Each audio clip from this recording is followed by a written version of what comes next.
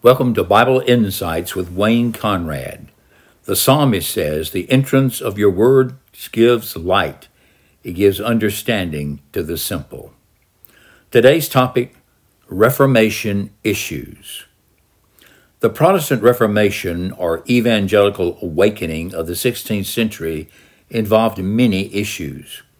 But the central issue was the sufficiency of the work of Jesus Christ for the salvation of people.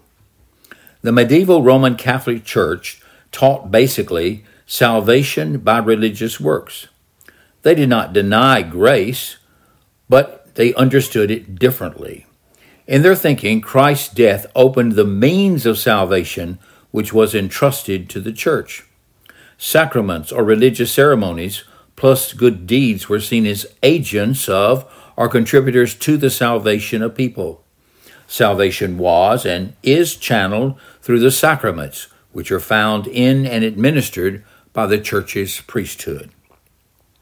To the reformers and biblical writers, however, salvation, which consists of the forgiveness of sins, eternal life, and being declared righteous before God, was and is by grace for Christ's sake through faith and faith alone in Him.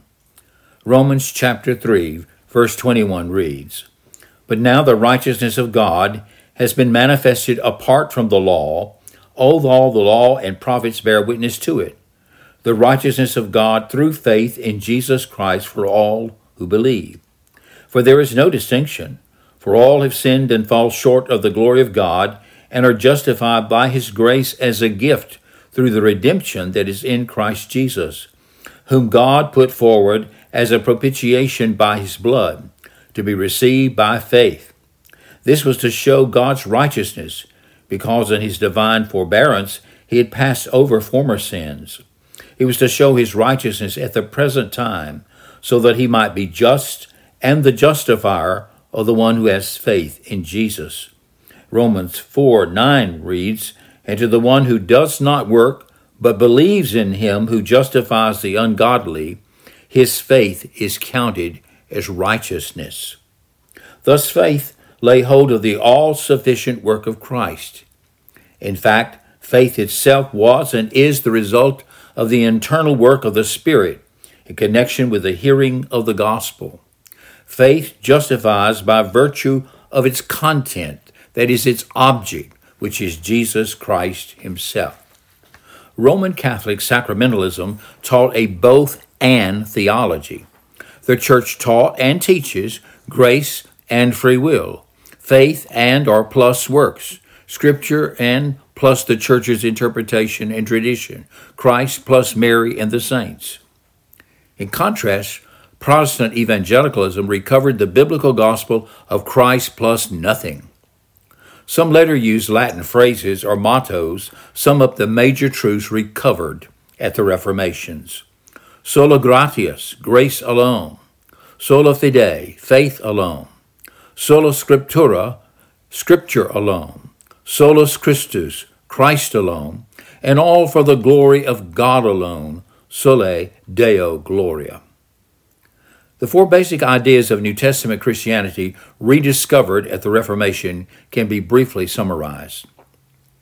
The Reformers appealed to the Scriptures, that is the 66 books of the Old and New Testaments, as the infallible norm for faith and practice. Through and in the written Word, which was the creation of God through men inspired of the Holy Spirit, God speaks. Thus He nourishes, feeds, and sustains His people, and rules over His church, that is, His assemblies.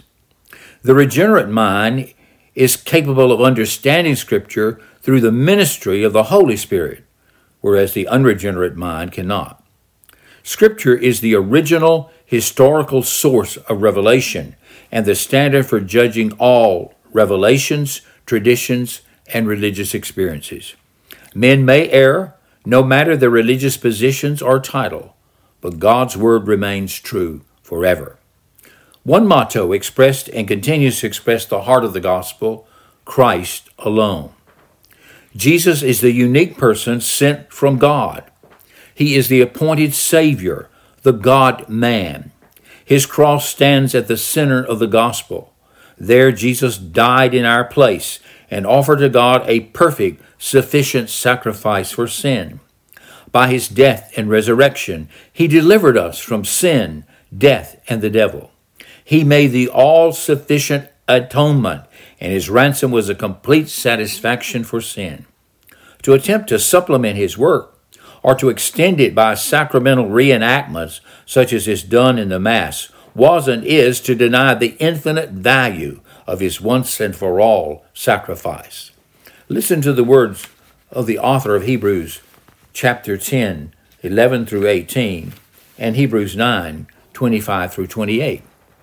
Every priest, talking about the Old Covenant, every priest stands day after day ministering and offering the same sacrifices time after time, which can never take away sins.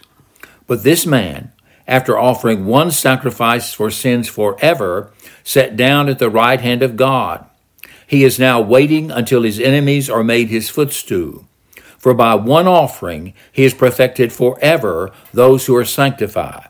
The Holy Spirit also testifies to us about this. For after he says, "This is the covenant I will make with them after those days," the Lord says. "I will put my laws on their hearts and write them on their minds, and I will never again remember their sins and their lawless acts." Now, where there is forgiveness of these, there is no longer an offering for sin. Hebrews 9:25. He did not do this to offer himself many times, as the high priest enters the sanctuary yearly with the blood of another. Otherwise, he would have had to suffer many times since the foundation of the world.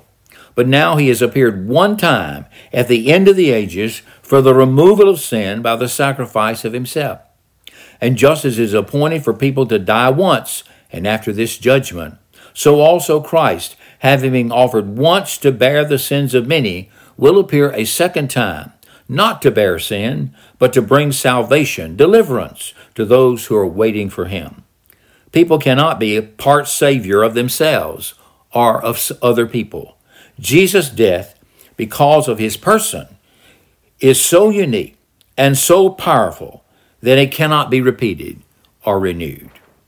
Sola gratia. Salvation by grace alone expresses the truth for which Paul and Luther, Calvin, and many others gave their lives in ministry. Paul expresses it in these words: He saves us, not because of deeds done by us in righteousness, but in virtue of his own mercy. Titus 3:5. It is not our own sense of sorrow and deeds of penance or good deeds of mercy that saves us, but only God's undeserved compassion and loving kindness. Mankind, people, are so lost, so fallen, that God must create in them a new heart, a new will, to enable them to lean upon Christ. Salvation is of the Lord. We are saved by the free grace of God.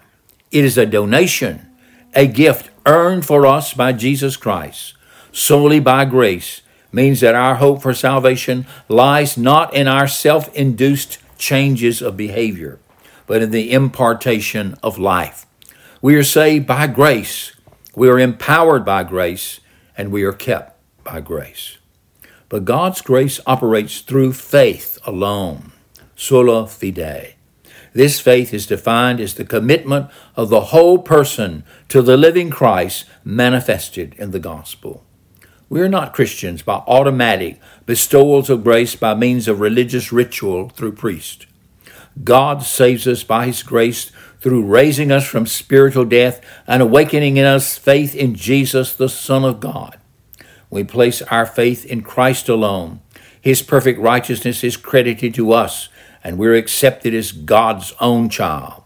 By grace, we are saved through faith, so that no person can boast.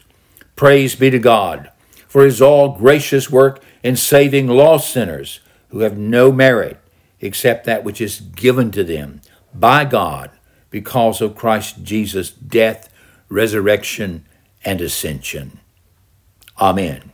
This has been Wayne Conrad with Bible Insight.